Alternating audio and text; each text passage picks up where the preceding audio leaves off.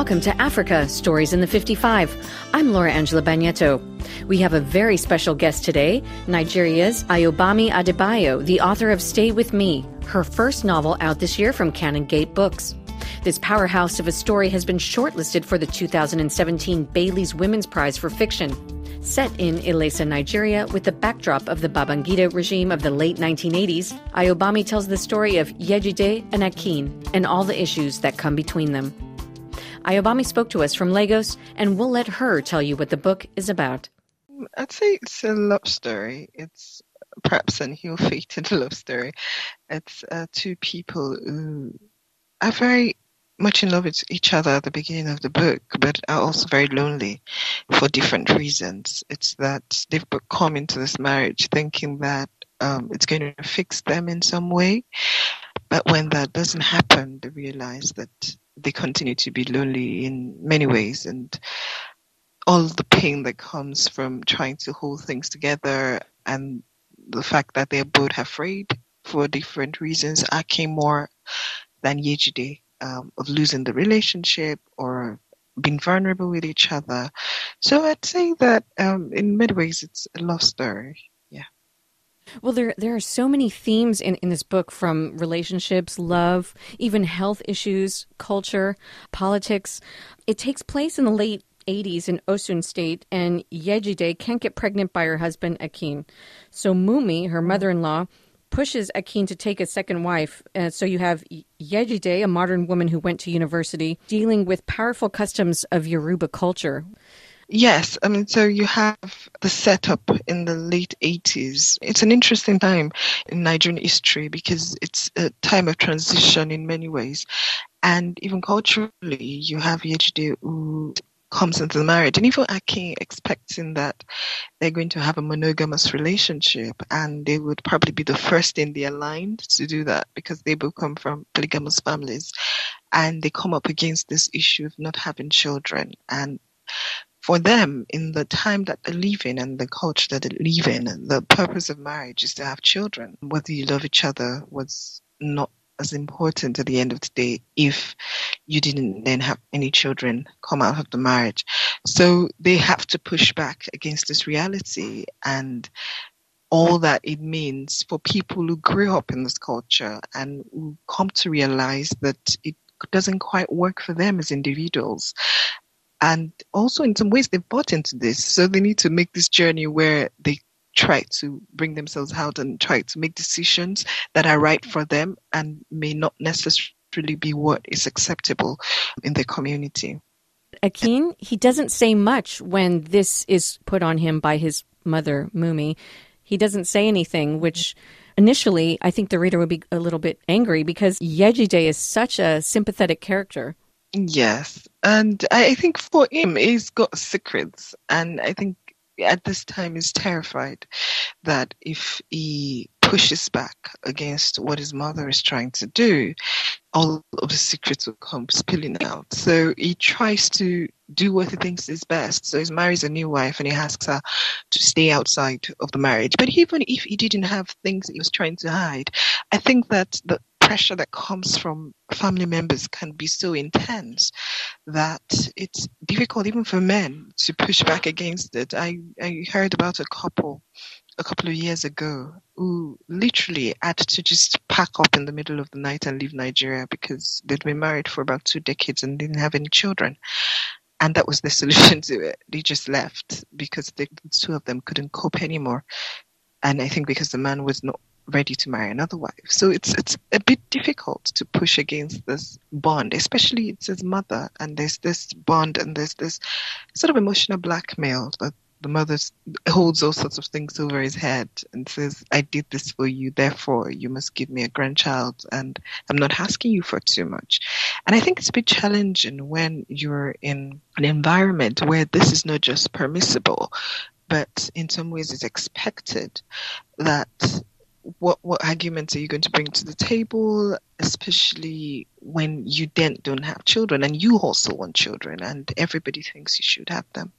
you can't hate Akin because you get his point of view, which is very rare, I have to say, that you have two main characters and you hear what he has to say. He has his internal voices on the page, which makes such a difference. And you can't hate him even though you're angry at what he didn't do. I mean, I think that was very important to me when I started writing the book, that I wanted the reader to have his perspective. Because if it was just Yejide's story, it would be a very different novel, I think. I think it would be good, but it wasn't the book I wanted to write. I wanted to write what it meant for both of them. And I wanted to look at the fact that when we have this rigid definitions of marriage, rigid definitions of what family is and how things should run, it's not just women who suffer. In many instances, even the men in such situations who we sometimes assume enjoy so much of what's going on suffer in different ways. And it's something that I had seen happen when I was growing up. So when I started working on the novel, initially, I did have both voices, but I first had Yejide's narrative for the first 50% of the novel, and then I had Akin's narrative for the next 50%. And then I realized that by the time the reader got to him, they were already so disgusted by him and hated him that they didn't want to hear what he had to say. So I had then change the structure because it was very important for me that even if the reader didn't agree with him, didn't like him, they could in some way understand some of the decisions that he makes, as despicable as they may seem. He has to play both sides, but so does Yejide, because when she deals with quote unquote accepting the second wife into their marriage, there's a lot of talk. She has a hair salon. There's a lot of talk there. There's pressure not only within the family, but in the society that she's living in at this time. They're dealing not just with the expectations of their family, but they're also aware that their colleagues, their neighbors, their friends have expectations. And maybe even if you remember when they do have their first child and they're having the naming ceremony, and there's a part that's narrated from Hakin's perspective, which is where we get to hear that his colleagues have also been making suggestions to him, even though he doesn't mention that earlier. So now that he has a child, they're talking to him, and he remembers how before they have a child, they were suggesting to him that why doesn't he marry another wife? Why doesn't he cheat on his wife and have a child outside of the marriage and all of that? So it's quite a pushback, you know. And for Yejide also, by the time she gets pregnant or she goes to the hospital and goes for antenatal classes, even the nurses, there's this sort of comradeship that comes where they're so happy for her because they know the kind of pressure that she must have been under. Even people who are not intimate with her feel a sense that, oh, finally, you can come out from under this pressure. So it's something that was very real. And even now, it's quite real. I remember one of my friends got married a couple of years ago. And I remember when she told me she was pregnant, I was relieved. And I didn't even know until she said it that I had been a bit anxious about this. Because you sort of know what's going to happen. You have a sense of the way things might play out within the first 5 years if there's no child. Yejide has an issue with a false pregnancy, which, as you're reading the book, you think, to be honest, that's what the book is going to be about, these issues that she carries with her and this problem. It's pretty heavy because this happens in real life and the pressure to have a child. Yes, and I think that intense psychological pressure sometimes does produce that kind of thing. And I remember growing up that I would hear stories about women who were accused of hiding pillars in their stomach or having a calabash, and people would start saying that maybe after 10 months and 11 months and 1 year and the woman doesn't have any child. And I think by the time I became a teenager, I started wondering, what if there was no pillow? What if actually these women were pregnant or thought they were pregnant and just didn't have the children? So by the time I started working on this book, I then did some research and realized that this is actually a medical condition that sometimes happens for women who are under such intense pressure from other people or from themselves to conceive. Your book, I think, will open a lot of conversations, not only on the continent, but I think in society in general. And it's such a great perspective because you have both sides. What really got you started on changing the characters, putting both their sides in? I mean, in terms of the craft of the book, The very first draft had the two characters, but the structure was very different. So Yuji's story came first, and I remember reading it again and discovering that by the time I read Akin's part, which was the final part of the book, I didn't believe him. I didn't trust him, but I kept working on that structure very well, thinking that I could fix it that way. And I think I was on a residency somewhere in the US when I sort of realized that it was just not going to work. I think it was one of the most difficult parts of the book, of writing the book rather, was figuring out what each person will say when and what will come before what. But I think the breakthrough moment came when I realized that I really didn't have to figure it out.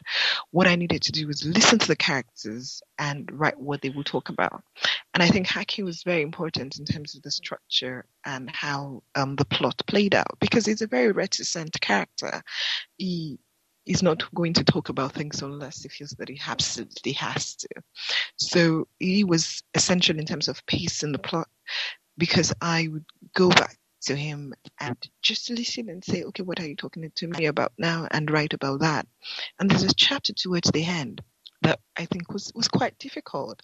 And it's a chapter where she confronts him, where Yejide confronts Aki, and they're watching TV. The elections are about to take place, and he's in the living room, and she confronts him. And I remember writing the chapter and sort of feeling like, you need to talk to her now. You need to tell her everything.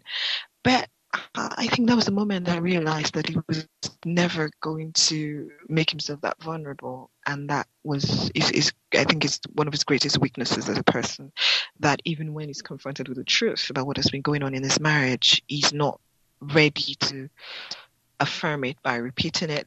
And he's only able to do that while talking directly to the reader, not even to his wife. I was wondering if you would be willing to read like a minute or two of your book. Although sleep stays away, every night I shut my eyes, and pieces of the life I left behind come back to me. I see the batik pillowcases in our bedroom, our neighbors, and your family, which, for a misguided period, I thought was also mine. I see you. Tonight I see the bedside lamp you gave me a few weeks after we got married. I could not sleep in the dark, and you had nightmares if we left the fluorescent lights on. That lamp was your solution. You bought it without telling me you'd come up with a compromise, without asking me if I wanted a lamp. And as I stroked its bronze base and admired the tinted glass panels that formed its shade, you asked me what I would take out of the building if our house was burning. I didn't think about it before saying, our baby, even though we did not have children yet. Something, you said, not someone. But you seemed a little hurt that, when I thought it was someone, I did not consider rescuing you. That's all the time we have today. Thanks for listening to Africa Stories in the 55. I'm Laura Angela Bagneto. What are you reading? Let us know. Write to us at storiesin the55@rfi.fr. That's storiesin the 55 with 55 as numbers at rfi.fr. Goodbye.